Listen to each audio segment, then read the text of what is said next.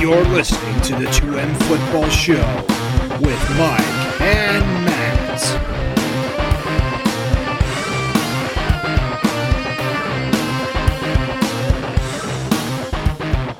Hello, everybody. Welcome back in. It's another episode of the 2M Football Podcast.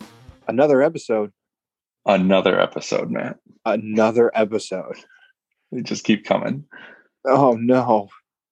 And so with you here as always to break it all down. Most of it yours. Yeah, that's true. I shouldn't say all of it because we don't have time for all of it. These episodes are already too long as it is. Yours truly, Michael. Yours truly. Also, I don't think I've ever said Michael. It's always been Mike. Anyway, yeah, you're not in trouble. Matthias. Ooh, I kind of like that. There's a regalness to it. Yeah, it's Matt. I always makes me think of the other part of it. Did you ever read Redwall? No. Okay. Did I ever read? That's true. That was a dumb question on my part.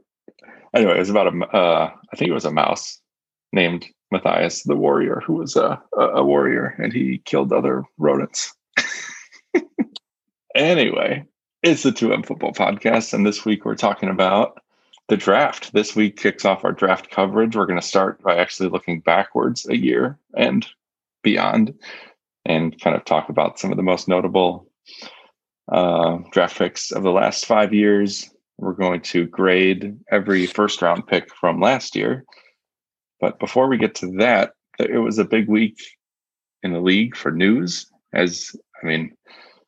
pretty much always is until after the draft is really the first dead spot. Let's start there with something that is a little controversial already, although I'm kind of excited about it. Starting in 2021, the NFL is going to add a 17th regular season game. What? And in theory, they balance that out by dropping a preseason games. There will just be 3 of those, and now 17. All of football can approve that. Yeah, right. Yeah, I think it went to a vote today to the owners. It was so bizarre because I thought I literally read this morning that it was the owners were going to meet and talk about it, and then later that day I couldn't figure out why they're like new game added, and I was like, wait, what the hell just happened? Negotiations were short. So some details about Game 17 is good reference there. Oh, thanks. Did you get that? I did. Almost as short as the negotiations with the Trade Federation in Phantom Menace. Well, you were right on one thing, Master. Negotiations were short. Thank you. See, I should have done the accent. That would have made it go over a little better. So I'm sort of excited about this, and at least in terms of the games themselves, should be competitive because Game 17, they're all going to be cross-conference games, so AFC versus NFC teams, and they're all scheduled, or they're set based on the previous year's standings. So what that means for 2021 is we're going to get games like Packers at Chiefs, because the Packers were the 1 seed in the NFC, the Chiefs were the 1 seed in the AFC. And I wrote down a couple others here that stood out to me as being really interesting. So we got Seahawks at Steelers this year, Bucks at Colts, which is going to be fun. Okay. Vikings at Chargers, Cowboys at Patriots. Those are the ones that jumped out the most to me because, it makes sense, right? That let's say the 5th seeded team in the AFC and the 5th seeded team in the NFC should be pretty evenly matched. And hopefully that results in a good football game. Okay. And for anyone who likes watching football, more football can only be a good thing, right? Of course, the flip side is that it's another game of injury risk in a sport that's already brutal and has so much carnage week to week and year to year. I'm just curious how this whole thing is going to affect, salaries and payments and contracts, because you have to factor in another game. True, it's another week of work, and you can't equate a week of preseason preparation, if you even want to call it that, with the amount of work that goes into game planning and practice this also of a regular changes season. Everyone's coaching too. How do you mean? Well, usually, okay, if you're a first round bye lock, you're usually not playing your starters week 16. Uh-huh. However, there is another game, which means you're going to have to play some people week 16 when you normally rest them. Do you rest your starters the last 2 games if you have a lock? But it also means like you risk your backups one more week. How do bye weeks work? When do they start now? Do they move bye weeks up to account for that game, or do they still start week 4? You've got to start planning your coaching now for an additional game being played between postseason and regular season. Right. Yeah. Yeah. And it'll also introduce more questions like, do you rest guys more during the other 16 games? And then will this 17th game end up being meaningless for a lot of teams because all the good teams have clinched a spot by then? I don't know. Especially with only one bye per conference and an extra playoff team, the 7th playoff team that they had in each conference starting last year. So it's interesting, and people have a lot of opinions on it. Alvin Kamara, for example, immediately tweeted out that it was, quote, dumb as hell. And he's just looking at it from his perspective. Why play another week and risk your body when you don't have to? Right. Like you said, the salary is the same, and it's just an extra game of football where, he's risking his safety out there. I'm excited for fantasy football, too, because I assume that'll mean an extra week of fantasy before the playoffs start, which great. Another week of aggravation. Just what I enjoy every freaking year. I'm never going to repeat this year. You know that, right? What do you mean? I made it to your success. Yeah, never happen again. Not with that attitude. I just know what I am. All right. Well, that's an important. I feel like that's the deep root here. I know who I am, Michael. Who are you? See, I still think I'm good at fantasy. I haven't accepted the truth. No amount of subpar finishes will prevent me from the hours of off-season study, despite it clearly does me no good. But anyway, that's neither here nor there. We're not in the fantasy corner right now, as much as I might want to be. There was a big trade. We're already starting to see draft picks get thrown around. So there were 2 that happened back to back. The 49ers traded up for the number 3 overall pick from their spot at 12. So the Dolphins were sitting at 3. Mm-hmm. The 49ers, to acquire the number 3 pick, they sent the Dolphins the 12th overall pick this year. Okay. A 3rd round pick this year. Okay. And first round picks in 2022 and 2023. That's a lot. They gave up a whole lot to trade up to number 3 here. So, I mean, that begs the question. They're not going to get a first round pick, at least on paper, until 4 years from now. 2024 would be the next to 3, but yes. Wow. So, I mean, that begs the question. They're definitely taking a quarterback, right? You don't trade up to the number 3 pick to draft a tackle. I don't care how good he is. Yeah, I mean, all right. We're seeing Fields go at 3rd overall. It's fine. Yeah. Although at the same time, there was reports came out that their management is totally fine with having Jimmy G this year and a rookie. So they don't even necessarily want to rush whoever they take with this pick onto the field, which I think is a smart decision. Yeah, I mean, Garoppolo's holding the fort down for now, but I don't know if he's a permanent solution in San Francisco. But once the whole team's healthy, they get the receivers consistently. They get a good running back tandem in that backfield. We can definitely take a look at how Shanahan implements this plan. We saw what they could do when they were healthy 2 years ago. Right, exactly. So, but the drama wasn't over there because the Dolphins then immediately traded that pick. So the 12th overall pick that they just acquired and a 2022 first rounder, so next year, to the Eagles. So the Dolphins now move up to number 6 this year, and the Eagles trade down to number 12, which says a couple more interesting things, I think. So I don't know who the Dolphins are looking to get here, because I think we're looking at the first 5 picks likely being quarterbacks. Dolphins are presumably happy with Tua Tagovailoa, and he's their starter.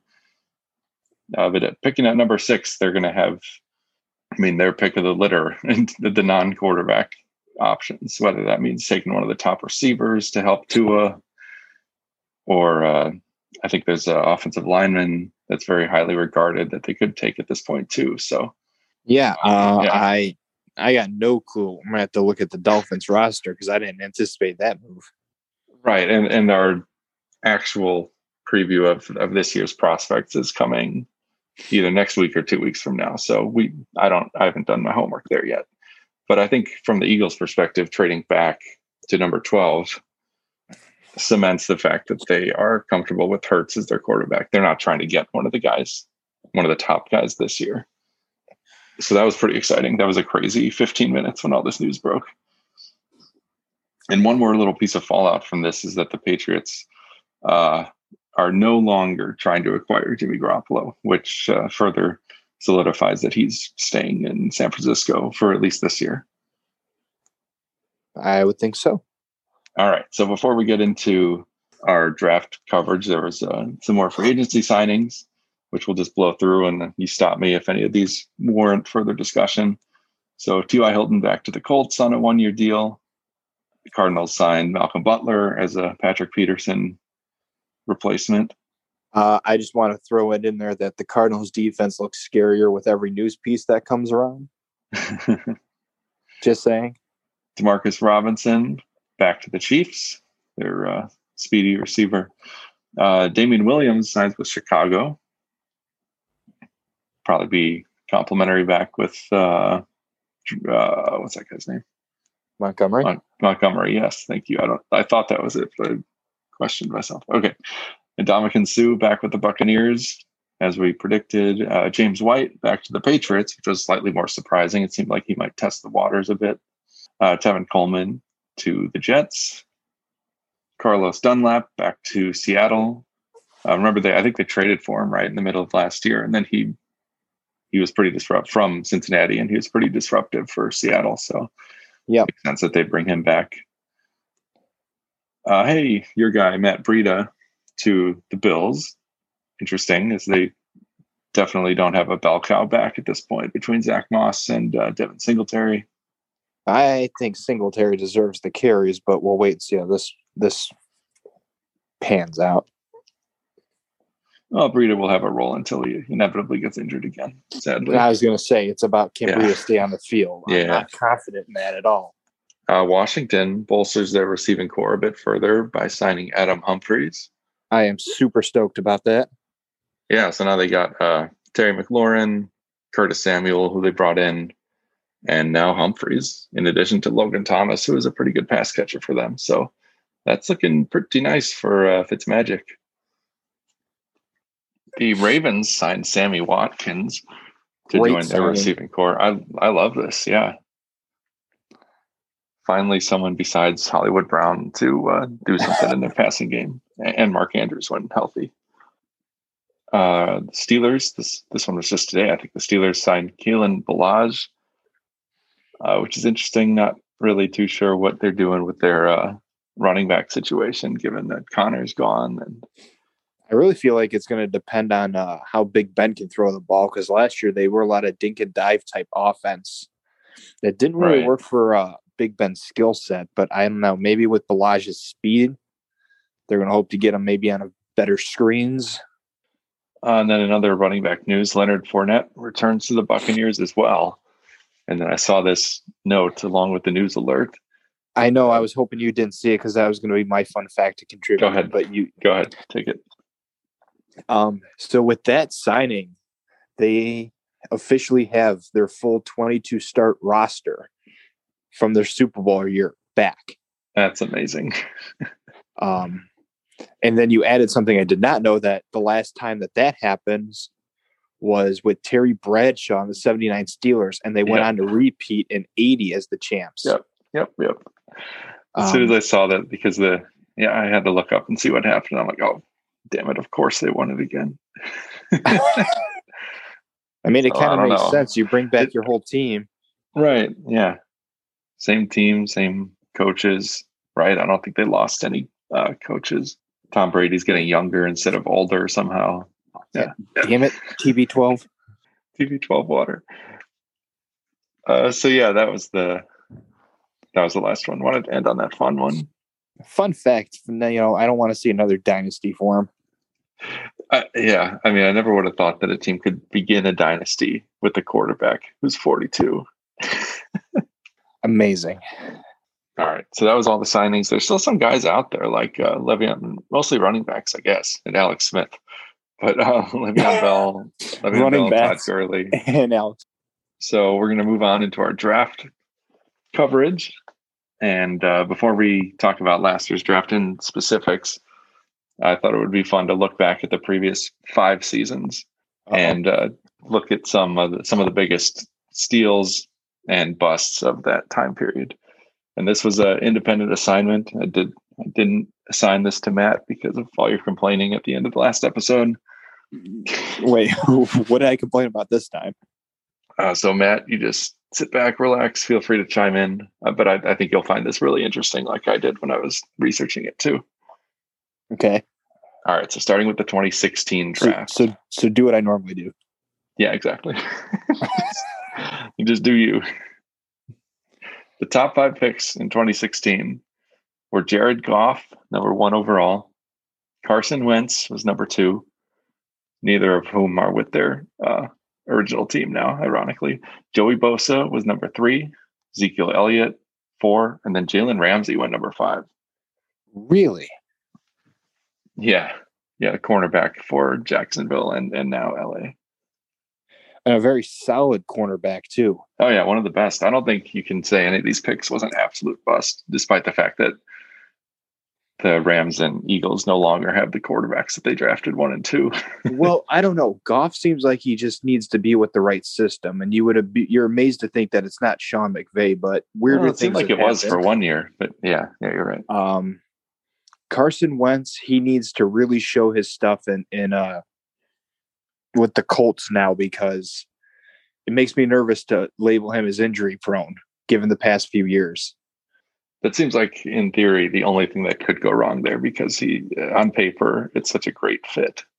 And they were such a complete team besides maybe the quarterback position.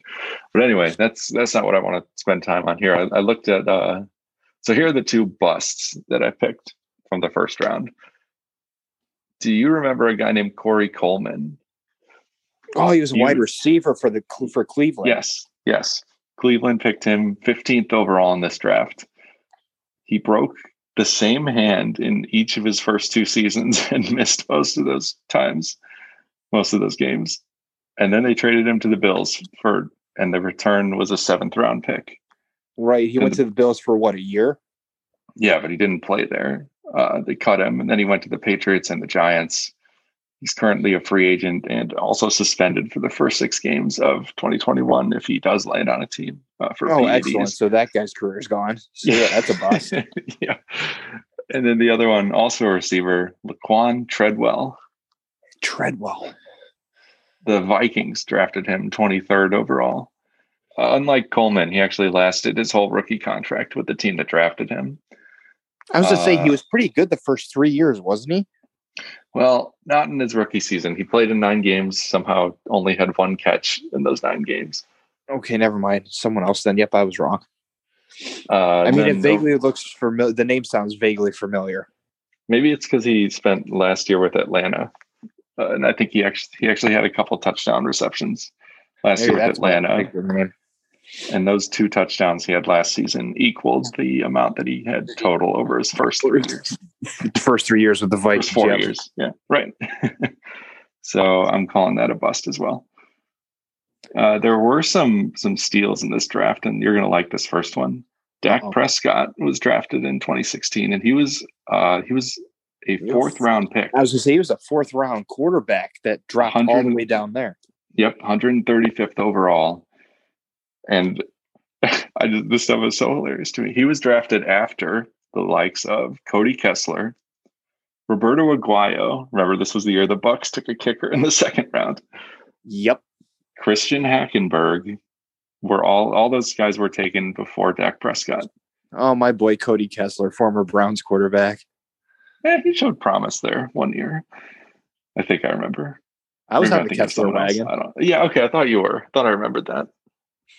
Anyway, we all know how good Dak is now. He set a record last year for passing yards through the first 4 games of the season, and then just signed a 4-year, $160 million extension. Definitely a steal of a pick in the 4th round. And then the other one I saw was Jalen Mills. He was really? The Eagles safety. He was a 7th round pick, 233 overall. Okay, I was going to say 6. I thought he went 6, but no, 7th round. Okay. Yeah. Mills is a solid. Rocky start, but last year he was Pro Football Focus's 29th best ranked safety. That said, they did let him go, and he's with the Patriots now. As a big scoop up for the Patriots, we'll see how he fits the New England system. But yeah, I just some players they take a little bit longer to develop and then to grow, and sometimes you never know what you have until a year or 2 in. All right, that's all I had for 2016. 2017, the top 5 picks. Myles Garrett. Yeah, I know that guy. Mitchell Trubisky. Oh, here we go. This was that. I remember this so well because we were watching it. Yes, we were watching it. I think we were actually. That's what I was going to say. Yeah, we were actually doing a live stream on the old YouTube channel, and I just remember all the emotions of seeing oh shoot, the Bears traded up for number 2. Who are they going to pick? Mitch Trubisky. Who's that? A guy that played 5 college games. It's fine. The 3rd pick that year was Solomon Thomas. Okay. Then Leonard Fournette. I know that guy. 5th pick was Corey Davis. I didn't realize he was that high of a draft pick. He probably saved himself from being a bust on my list with his performance last year. With the Titans, yep. And now he's in with the Jets. And then in terms of busts, I had to do it. Mitch is the biggest bust of this draft. Absolutely. Yeah. Just I don't want to admit it, but yeah. Just given that the Bears had to trade up to get him, they passed over Deshaun Watson and Patrick Mahomes to take him. And that would be Ryan 5 years. 5 years in Chicago of controversy and failure. Controversy and failure, my favorite condiments. Yeah. I think they one playoff game, right? The double doink game. Yeah, and that wasn't even on him, which sucks. So that, I don't know. I had to do that. Has to be the biggest bust of the draft. But another good one was John Ross, who the Bengals picked with the 9th. Yeah, he ran a 4.22 combine. We watched that combine. Yep. I remember that. He broke the record. His rookie season then with the Bengals, he only had 1 touch, and it was a handoff, and he fumbled. And that was it. He spent the most of the rest of the year on the bench. His second season, he actually scored 7 touchdowns on just 21 catches, which is pretty crazy.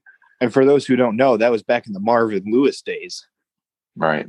And he was with Dalton, who ironically just took over the Bears quarterback job for Mitch Trubisky. Yeah. So it was complete. Anyway, yeah, John Ross had actually pretty decent second season, but over the next 2 years, he missed 21 games with injuries, and the Bengals declined his 5th-year option. The Giants did pick him up this offseason as a free agent, though, so he's still in the league on a 1-year deal with New York. Danny Dimes. Yeah. Who has a nice cast of weapons after bringing in Galladay, too. Yes, sir. Some of the biggest steals of this draft were Alvin Kamara. I didn't remember this. He's a 3rd-round pick, 67th overall. Really? And now he's, obviously he's one of the most dangerous running backs in the league, and just as dangerous as a pass catcher as a running back. Saints lucked out there. Yep. And then George Kittle was a 5th-round pick, 146th overall. Wow.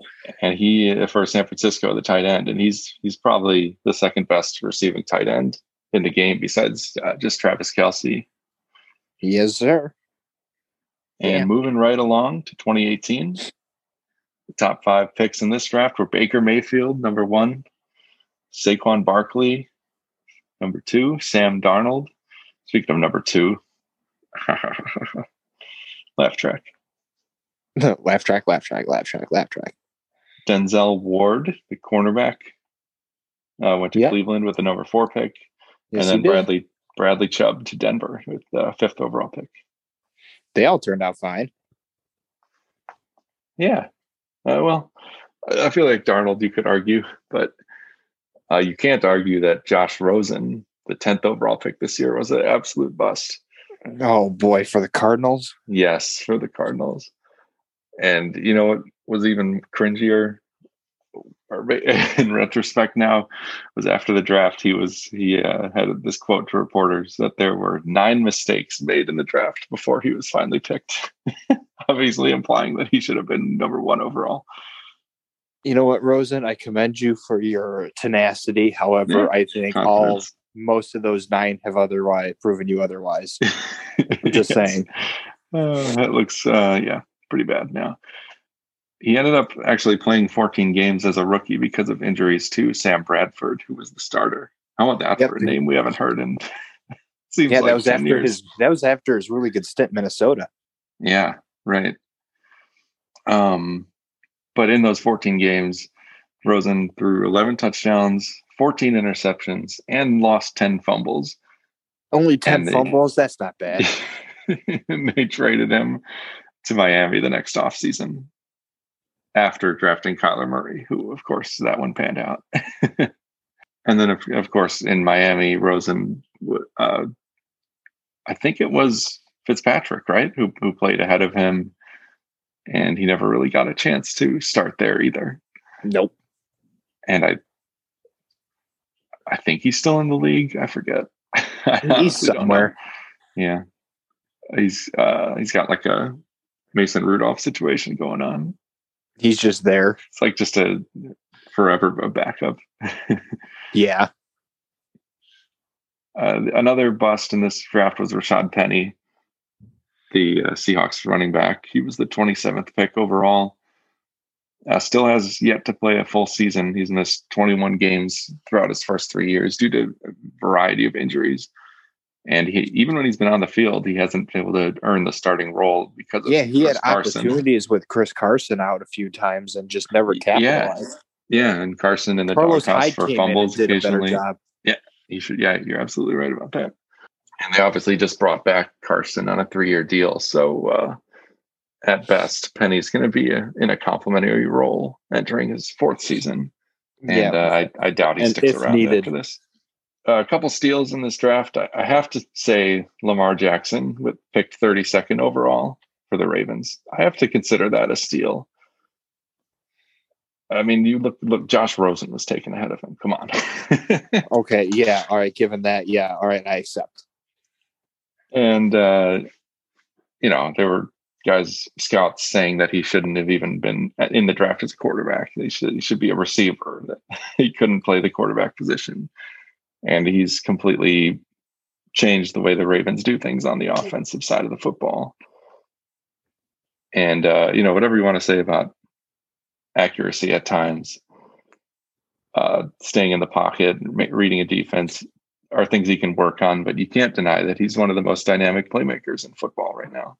He's got talent. He just has to hone it. Yep. I don't want to see him pull a Cam Newton. Right. Yeah. And he is better about sliding. He's learned that lesson after just a couple seasons. Yeah. He watched Joe. Don't take the hits. And then another. You missed my joke. It's fine. What, Joe Flacco sliding? Yes. Did he actually run, or did he just slide take a knee? He did that weird slide where his knee dug into the turf and he kind of tumbled over it. And everyone held their breath because they thought he threw his knee out. I do remember that now. Sorry, I lost my train of thought.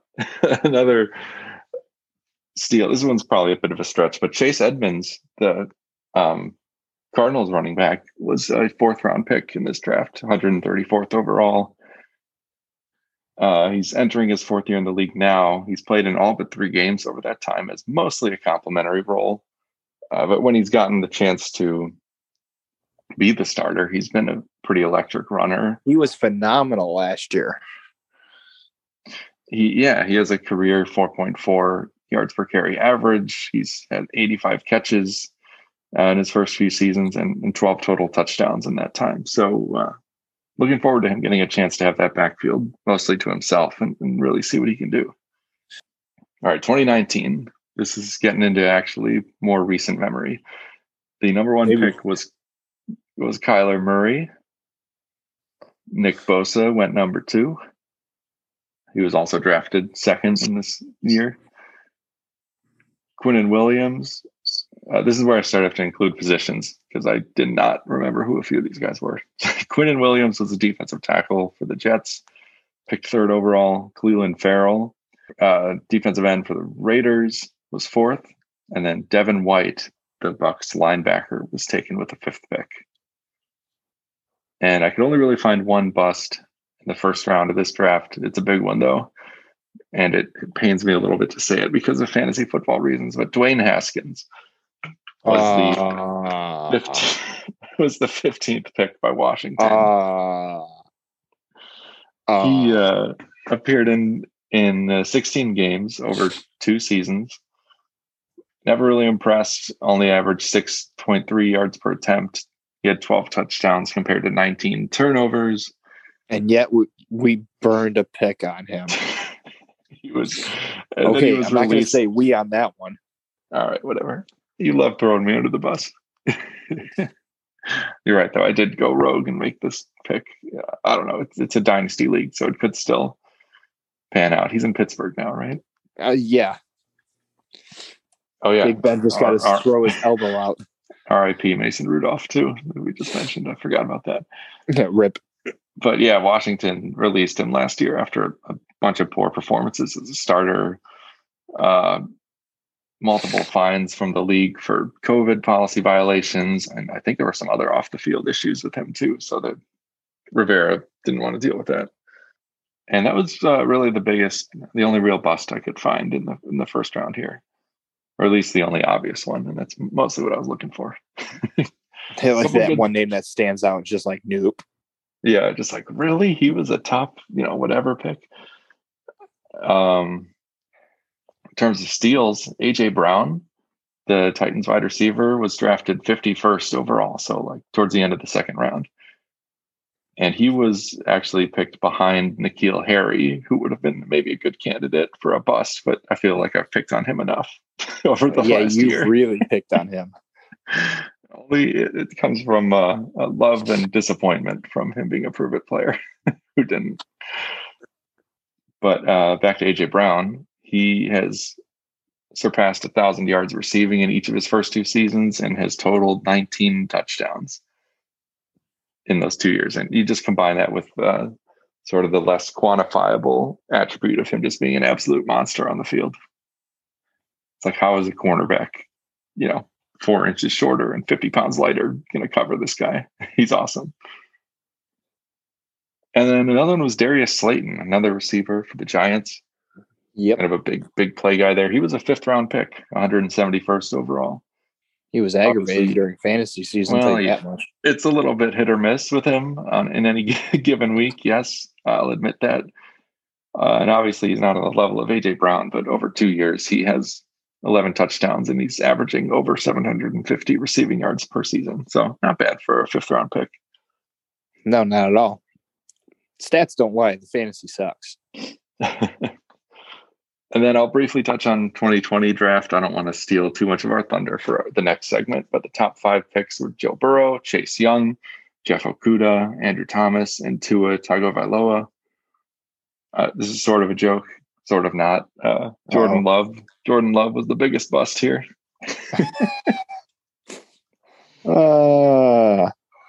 He was the 26th pick by the Packers, who traded up to get him. Anyway, I have more on him in a minute. Oh, God. He hasn't even played a snap yet, and you've got crap on him. Exactly. That's part of the problem. But I'm going to call Justin Jefferson a steal. He was picked 22nd by Minnesota, receiver. And he was stud. He was amazing. Yeah, he was taken behind. And I'm not saying these guys are bad, but Henry Ruggs, Jerry Jeudy, CeeDee Lamb, and Jalen Reagor were all taken before Jefferson. Jefferson outproduced all those guys and most of the league. He had the 4th most receiving yards in the NFL last season as a rookie. And then one other steal, another 7th round pick. How about Cameron Curl? He's a safety for the Washington football team. He was picked 216th overall. And that's like what, 7th round? Yep, 7th round. and started as a backup. I know a football thing once in a while. Football and math. That's a tough combination. I applaud you. Claptrap. He took over the starting safety role after Landon Collins got hurt in week 8. And in just half a season, Curl recorded 88 combined tackles, 3 interceptions, one of which he returned for a touchdown. And Pro Football Focus graded him their 32nd best safety. So not a bad rookie year for a 7th-round pick. All right. Okay. With all that said, I'm turning things back over to you for a bit. Now, specifically with 2020, we're going to go through the entire first round. And after having played one season in the NFL, we're going to regrade each of these picks. So take it away, Matt. Who was first overall? Surprisingly enough, a name that some of you may know was a young quarterback named Joe Burrow, who went to Cincinnati, played a good first half of the season, went out with a nasty ACL injury. Yeah. But I feel like with the new coaching staff, a better offensive line, they just need to focus a little bit more on defense. Joe Burrow will be the face of the franchise should he come back. But it's going to be interesting to see how he bounces back from that injury. So I had to give him an A. I mean, he clearly proved he was the number 1 overall pick from LSU for a reason. And he went out there and did his job very well. I just want to see him healthy and back in the game. Yeah, I totally agree. The only saving grace of that injury was that it happened early enough in the season that I think he is expected to have enough time to make a full recovery in time for this offseason's training activities. But yeah, he looked awesome and gave this offense more life than it's had in since AJ Green's prime, probably. Number 2 was a young gun, some of you may know, and one of my predictions was Chase Young. Yeah, you were all over this one. I was so ecstatic. Ohio State guy, just like Bosa. Yeah.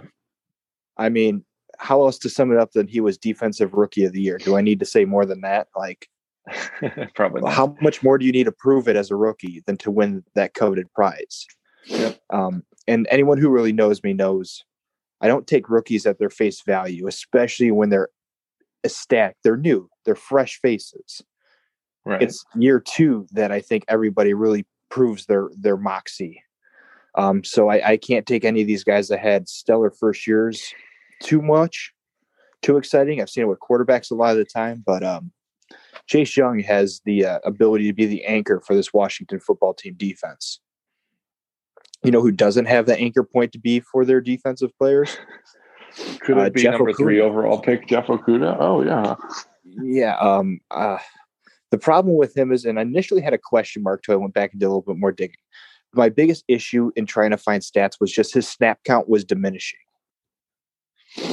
That's not a good sign. And it's really hard to grade somebody who's not on the field. Like, you never want to. It's different if you play 3 games and you get injured. Like, okay, let's see what you did.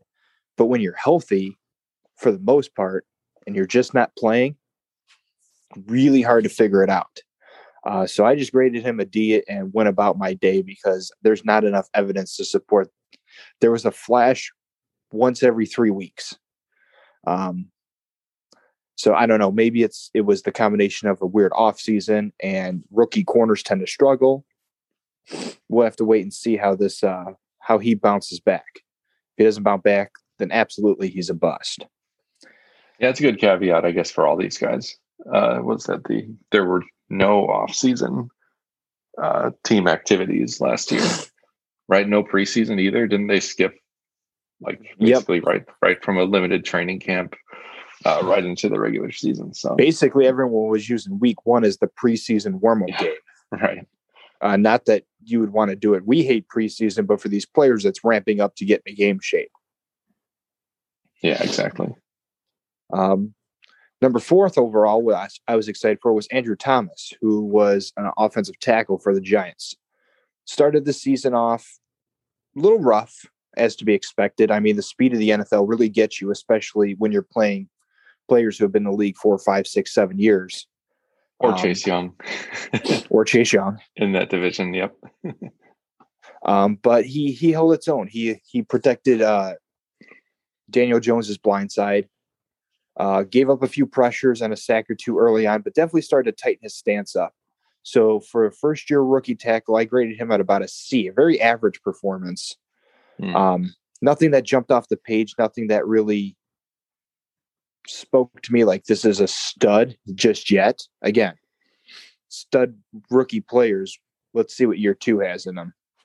People have tape on you now. And moving on to number 5, again, a man who needs no introductions, found, I feel like, the perfect team to be with. Tua Tags himself. Quarterback for Miami, 5th overall. Tua Tags. Did you just come up with that?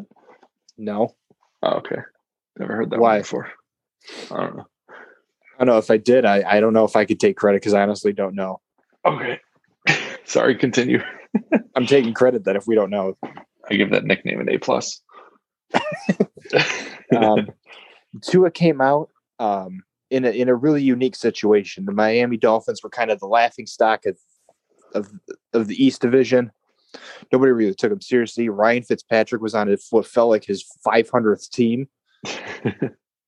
And then I don't know what Brian Flores was thinking at the time. We were all confused of benching, if you want to call it, Ryan Fitzpatrick and starting Tua.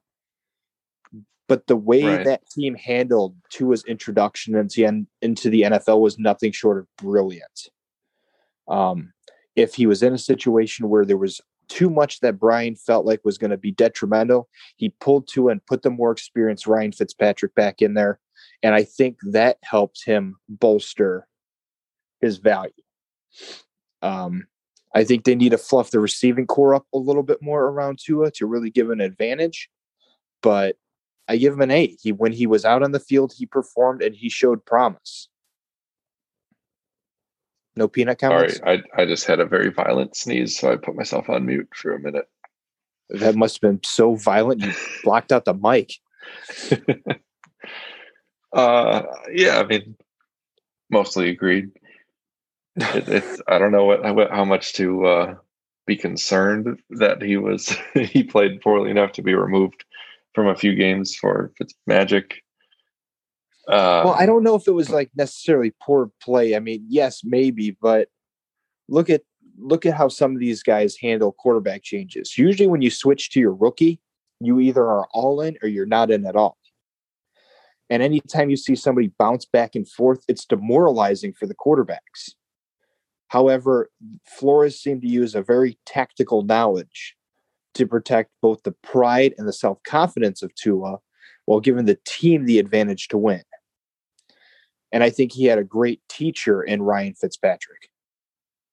Yeah, that's true. And like you said, their focus this offseason has been bringing in more weapons for him. They already brought in Will Fuller, where they're projected to draft a receiver with the 6th overall pick. So he could be in a much better situation this year too. Mike, you may know the 2nd overall pick here. You mean 6th?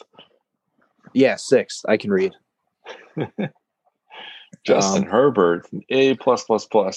Enough said. I gave him an A. Not an A+? Well, the coaching kind of prevented him from being successful because he put his team in great positions to win, but then the team just couldn't close out games. Fun fact, reoccurring theme for the Chargers. That fact is not fun at all, actually. I mean, nothing short of stellar. Justin Herbert, I think, may have been the steal of the first round. They're just outside the top 5.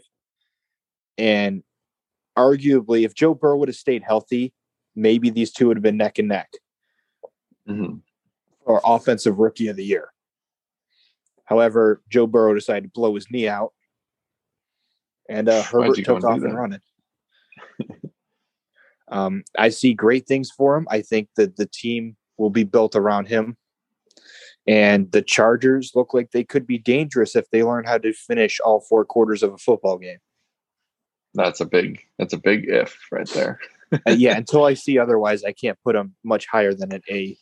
Because what worries me is he's going to put too much on his back, and then that can be problems like Russell Wilson has, where they try to do too much. Did that too. Yep. And then their stats just go to hell, even though it's not their fault. But we'll see. 7th overall was Mr. Derek Brown, defensive lineman for Carolina. Yeah, full disclosure. This is one of those names I looked at. And I'm like, who? Yeah. So I hope you'll enlighten me. I had to go look up some stats for this one. Played 15 out of 16 games. I mean, the stats are just off the chart here, Mike. In 15 games, he had a whopping, 2 sacks, 4 pass defended, and 12 quarterback hits. Can't tell if you're being sarcastic or not. Not definitely. I mean, I hate how defensive players are always judged on the number of sacks, the number of interceptions, all this stuff. It's right. Really that's not very fair necessarily. Yep. So I gave Derek Brown a C. The 12 quarterback hits clearly showed disruption. So he's getting the quarterback at least an average of once per game. Yeah. A couple of sacks, some pass defended means that he's got some awareness of the quarterback in the pocket. They're not off the chart stats, but this may be somebody to keep an eye on. Cool. And then the next guy at number 8, Isaiah Simmons. What I thought was a great addition to the Arizona defense. 7 games started, 1 interception, a fumble recovery, and 2 sacks. But I felt like his name was mentioned more than just what the stats showed. Or maybe it's just because my brain's telling me that. But having the supporting cast he's now going to have around him, I gave him a B. Arizona's defense was way better than I think a lot of people gave it credit for. And I think it's only going to get better in this offseason. And I expect Isaiah to be one of those second-year elite people. He's got to go up. And I think the help around him is just, there's no way it can't happen. I remember that one interception really well, too. It was it was an overtime against the Seahawks. Yep. In that shocking game where the Cardinals actually beat them. Yeah, I know. I could hear you celebrating all the way out here. It was exciting. It's funny. I think regardless of our sleeper playoff picks this year, I feel like I'm going to I'm more of a Cardinals and Chargers fan. I think I'm going to continue just like following them regardless of if the Broncos will be my Broncos. I have a third team now. All right. Sorry. Go on. CJ Henderson. Yes. Number 9, CJ Henderson. A little bit more notable than Jeff Okunda because he had some good interception moments that we saw. And by some, I mean 1, because 1 got taken away via penalty. Oh, lame. Right? Don't you? It's like when you see a running back go off on a 75-yard run and you see a flag, you're like, oh, damn it, that's offensive holding every time. Yep. He only played in 8 games, but in those 8 games, he had 6 pass defended, a forced fumble, and the big interception. Again, not off the wall stats, consistent. So I gave him a C. Again, corners tend to struggle their first year. It's not until about year 2, 2.5, usually about 19, 20 games in that they start to develop a rhythm with their team. And Jacksonville needs help offensively to give the defense some rest. So we'll see how that turns out this year. This was absolutely somebody I had to look up because I had no idea who this guy was. Mm-hmm. But rounding out our top 10 was Jedrick Wills Jr. He was an offensive tackle for the Cleveland Browns. And son of Jedrick Wills Sr., right? I'm assuming so. I couldn't find anything overwhelming, but I did find this fun fact because I did not know this at all either. And I'm wondering if you knew this. We kind of already have the answer, but do you know who the number 1 offensive line was at the end of 2020 when the final grades came in? Given the context clues, I'm going to say Cleveland. I know. I didn't know. I did that poorly. But yeah, I did not know that. I did not know that. No. Wow. So this rookie was part of the number 1 O-line in 2020. By the end of 2020, Cleveland Browns had the number 1 offensive line. And a lot of credit was to Jedrick Wills due to the fact that he shored up one of the tackle positions that they struggled with majorly last year. So kudos to you, kid. Cool. All right. Now we're getting outside the fun stuff. Top 11. Can I just keep extending it? Top 32. Number 11, another guy I had no idea was Mekhi Becton. A tackle for the New York Jets. But he had an average rating of 74.4 on Pro Football Focus. So I gave him a C because that's how I was rated in school. That's true. Yeah. Solid. Right in that C range. Yeah. I mean, I feel like tackles are the hardest. Tackles and like guards are the hardest to grade.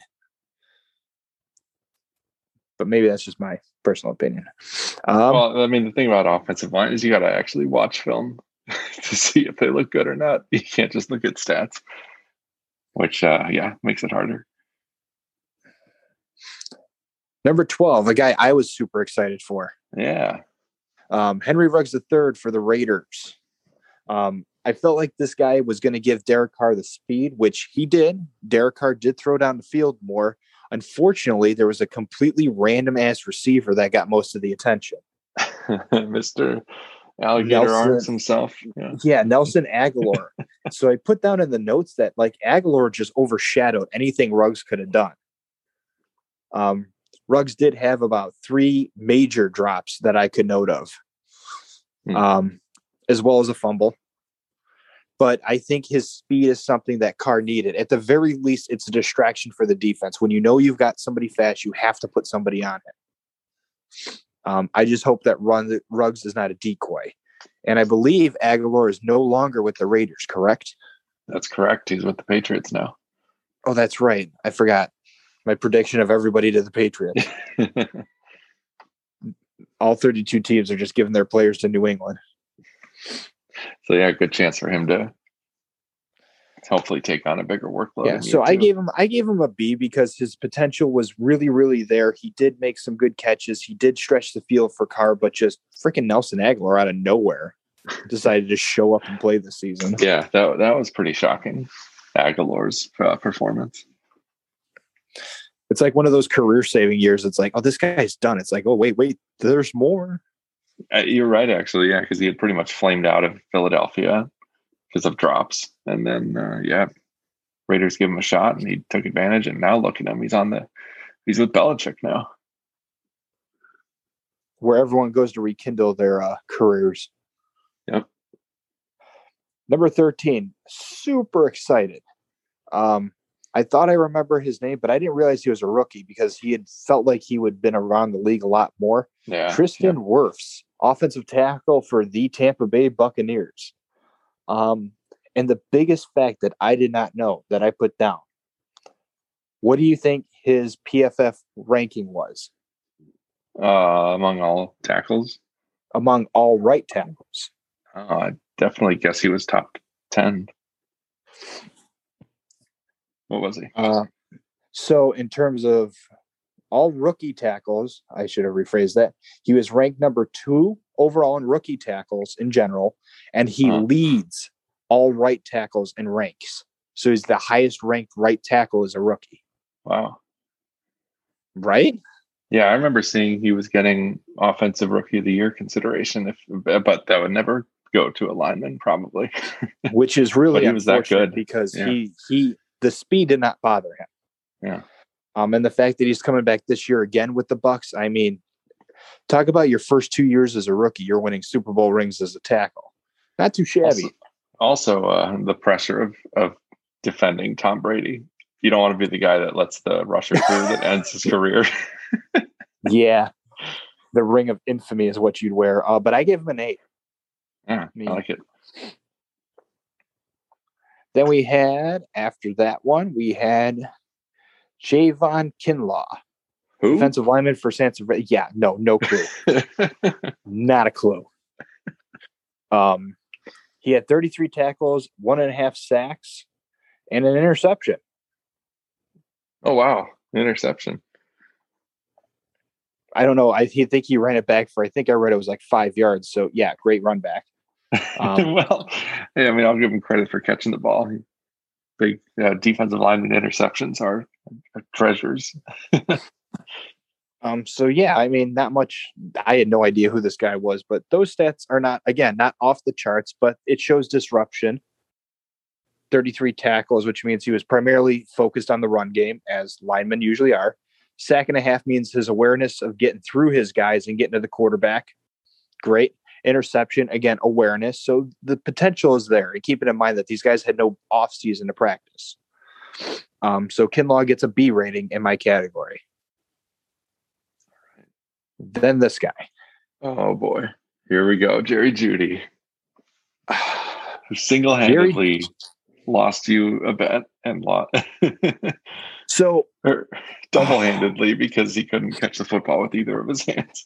Like, he should get an A because he's a great route runner, probably the best route runner. But your crispness and cuts mean nothing if the ball just goes through your hands. And I gave him a B just because he's dangerous when he catches the football. But scrawled across his name, next to his name is the word drops in what looks like serial killer font. Because it's so agonizing to watch. I watched Drew Lock drop dimes to this guy, and he just drops them. So in year 2, Jerry Jeudy, I don't care how many times you got to hit the machines, but you got to catch the freaking passes. You're paid to do 2 things: run routes and catch passes. Yeah, one of them down. You can run the routes. Yeah. So yeah, Jerry Jeudy has great potential to be there, but he's got to catch the football. I do not want him labeled as the MVS of the Broncos. And last but not least, my half of rounding out the top 16, another guy I did not know anything about. Shame on me for being a Falcon fan. AJ Terrell. Safety, right? Yeah, safety, cornerback. Oh, my bad. Yep. Quarterback for the Atlanta Falcons. 74 tackles, a single interception, and 7 pass defended. Again, awareness. He did have about 8 or 9 penalties called on him for holding. Bad. Turn your freaking head around. There's one thing that aggravates me about all cornerbacks is all they have to do is turn their head around, and half these penalties won't get called. However, he's a rookie, so the holding kind of doesn't surprise me. Again, you don't realize how fast and sometimes how big these wide receivers in the NFL are. Like, we look at each other and think 6'4", 250 pounds doesn't seem big until you stand next to 6'4", 250 pounds. Because that's 250 pounds of pure muscle. That can run, a 5-second 40 or whatever. And it's like, oh, you want me to stop that? Without grabbing any jersey or interfering. So, and then don't try to make me feel sympathy for Kevin King. I hope that's not where this is going, because I will not. I refuse. No. And I'm just saying, like, look at in Atlanta's division, you've got, like, in the Saints, you've got, usually Michael Thomas you have to defend. Right. Jared Cook. So you've got these big, bulky guys that just don't go down. Alvin Kamara. So I can't fault a lot of them. So I gave him the solid rookie C grading for a rookie corner. But I do think he's going to become pretty good in this Atlanta defense. Cool. Well, thank you for that, Matt. I looked at picks 17 through 32. I don't know why that seems like you had way more when it's the exact same amount, but that just sounds like there's more. I think it's because 32 is a bigger number. It is a big number. I can't count that. That's why I let you stop at 16.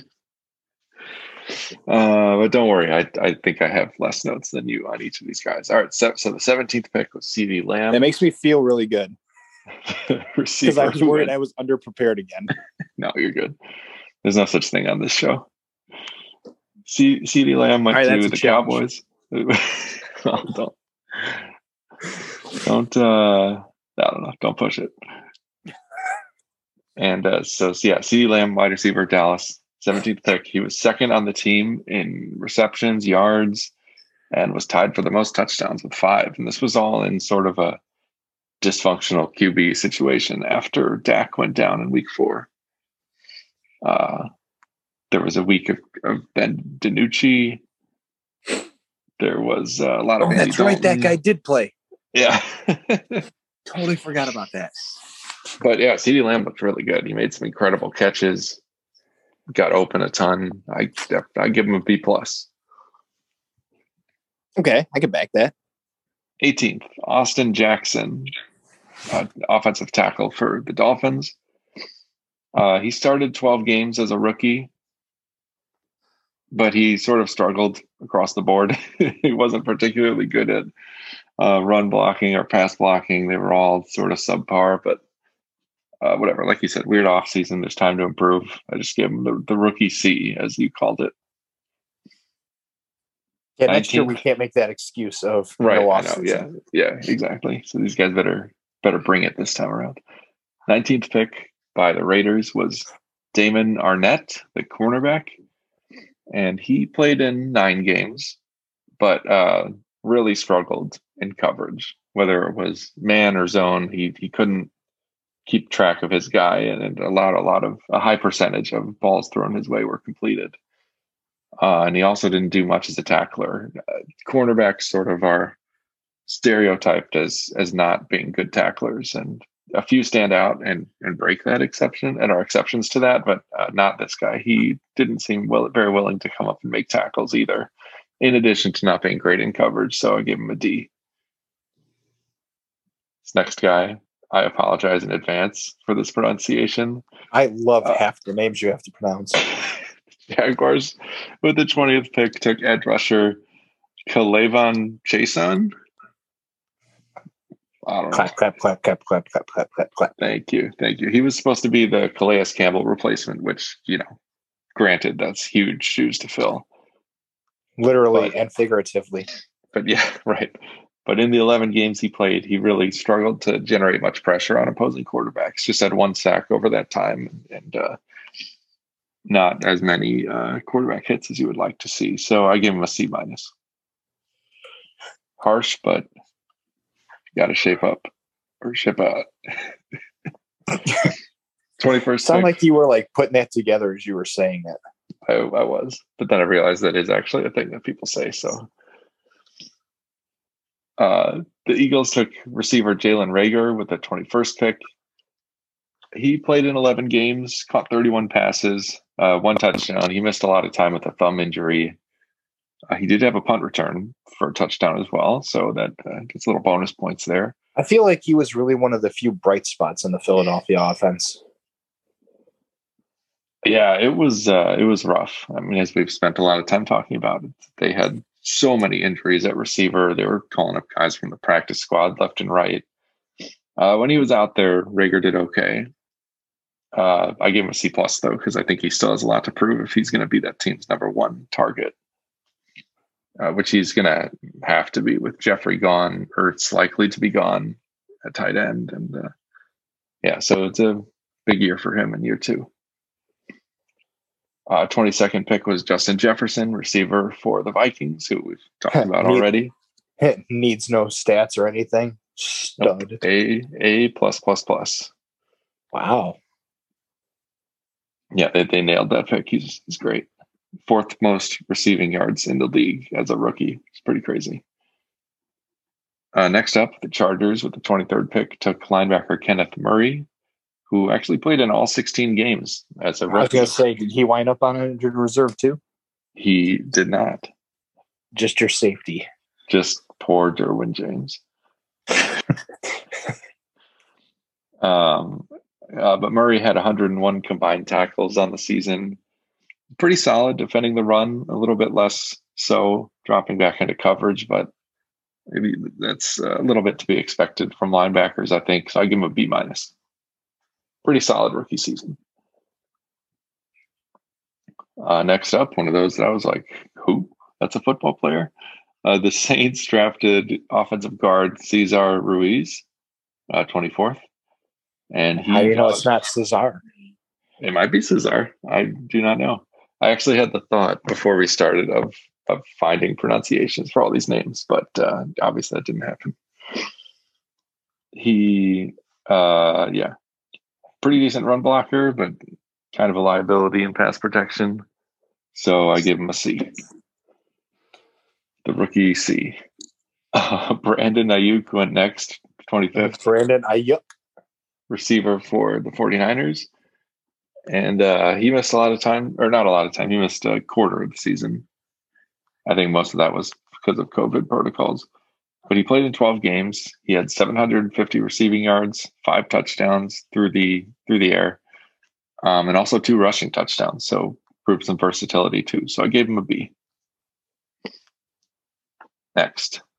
Now the moment I've been waiting for. The Packers traded up to 26th, as everyone knows, to draft quarterback Jordan Love. Did you love it? I no.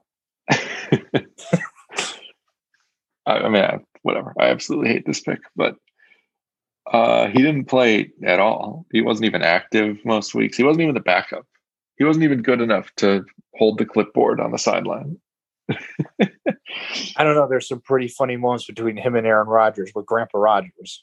So I give the pick an F. I can't give him an F because he didn't do anything, but I give the Packers an F for making this pick instead of doing something to help them in their current Super Bowl window. That is, I don't want to say it, but it's closing. Yeah, right. How about a wide receiver who could catch the ball? Although I guess all the good ones were already gone. Still, how about Jeff Gladney, who we're going to talk about in a second, the cornerback? Maybe he wouldn't have held whoever it was in the NFC Championship game. Had to go there. Anyway, it all leads back there. It's going to be impossible to regrade the Jordan Love pick until he plays. Let's say 3 years from now. Yeah. Because there's I don't want to call it drama yet with Aaron Rodgers' contract, but the team has an option to opt out of it after 2021. He has come out and stated that he wants more long-term security than that and doesn't want to be a, quote, lame duck quarterback this year, which I totally feel him on. And why wouldn't they want him back? He just had one of his best seasons at age 37 or however old he is now. So I hate this pick because they're still right in the Super Bowl window. They could have drafted someone to help them now, not a guy who's going to maybe be your QB of the future, because that's not even a sure thing. This is amusing me so much right now. All right, 27th pick, Jordan Brooks. I can feel the hatred brewing. The Seahawks took Jordan Brooks, the linebacker, and he played in 14 games, started 6 of those, totaled 57 tackles, pretty good against the run, but he was awful trying to defend the pass. So give him a C. Patrick Queen, linebacker for the Ravens. I talked about him a little bit because he was a prove-it player of mine. He led the team in tackles. He was really productive. However, Pro Football Focus graded him their second worst linebacker, which I still don't quite understand because I haven't gone back and watched all the tape. So I'm giving him a B. Isaiah Wilson, offensive tackle for the Titans, was next, the 29th pick. And pretty rocky road for him already, and not the ice cream. He was he only played in 3. He played 3 snaps last season. Wow. He missed a lot of the season due to COVID protocols. They actually traded him to Miami this offseason, and Miami already released him because he played as much as your other Titans player. Yeah, right. Just about the same amount. He should not be named Vic Beasley. So yeah, he barely played for Tennessee last year. They traded him, and to Miami, who already dropped him. They released him after being reportedly late for multiple meetings, not showing up for team workouts he had committed to. So kind of a weird situation there. Okay, here's another name that I have no idea. Dying for this one. Okay, the 30th pick. Speaking of Miami, the 30th pick was a cornerback named Noah Igbinoghene. I have to give you credit on that one. I wouldn't even. We're going to call him Noah Iggy. We'll just call him Iggy. He didn't play much, and he looked pretty bad when he was out there. So D+. D+, in case that wasn't clear, not B, D+. At least he was out there sometimes. At least he didn't get traded and then released already. And then Jeff Gladney was the 31st pick, cornerback taken by Minnesota. He played in all 16 games, 81 tackles, 7 for a loss, which I was impressed by for a cornerback. No interceptions, but he did break up 3 passes. I give him a B. And then finally rounding out the first round of last year's draft, your favorite player in the NFL, Clyde Edwards-Helaire. Well, he was. Running back taken by Kansas. Yeah, he was the first 6 weeks of the season, right? The Chiefs running back. He did play in 13 games, ultimately was the Chiefs' primary running back in most of those, though it was still a little bit of a committee approach. He totaled over 1,000 all-purpose yards and scored 5 touchdowns. So I give it an A-. He's pretty good. That's higher than I gave. Really? I gave him Are you sure that's not just bitterness from fantasy? A little bit. There was just so much hype, and I bet everything on my first round pick. And I feel your like first round pick. I mean, yeah. I told you not to take him with the fourth pick. Our Twitter followers even agreed with me. They said take Dalvin Cook, although he might have already been gone. I forget what happened. No, he went right after mine. Oh, yeah, you're an idiot. Just kidding. Sort of. You're not. So that's it. That is regrading last year's first round. We are going to be off next week, but we'll be back the following week, continuing our draft coverage. We're going to listen up, Matt, because this is your homework too. We're going to be looking at the top prospects in this draft at each position. And then how many? Yeah, there's so many positions. There's so many.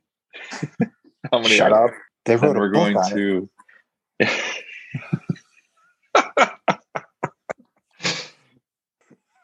So yeah, stay tuned for that. We're going to be back a couple of more weeks after that. We're going to do a mock draft with some of our 2M friends, some friends of the show. We have friends. It's going to be fun. I mean, they're the kind of people that we call friends, but they probably wouldn't call us friends or that's acquaintances. Fair. Yeah. We're liabilities. Yes. So yeah, this has been kind of fun, taking a trip down memory lane, looking at some recent drafts. As always, hindsight is 2020, and but foresight is 2021. Yes. Yes. Exactly. You're welcome. That's great. That's going to be the name of the episode. Foresight is 2021. That's hilarious. All right. Any other parting thoughts, Matt? Just give Mike over there a round of applause for that past 5 years segment. That was awesome and well done to the extra work.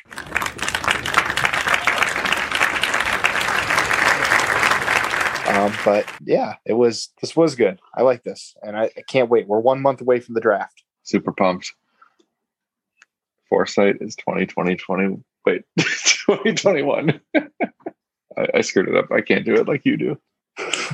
Not many people can. All right, 2M Nation. We'll see you next time. Have fun.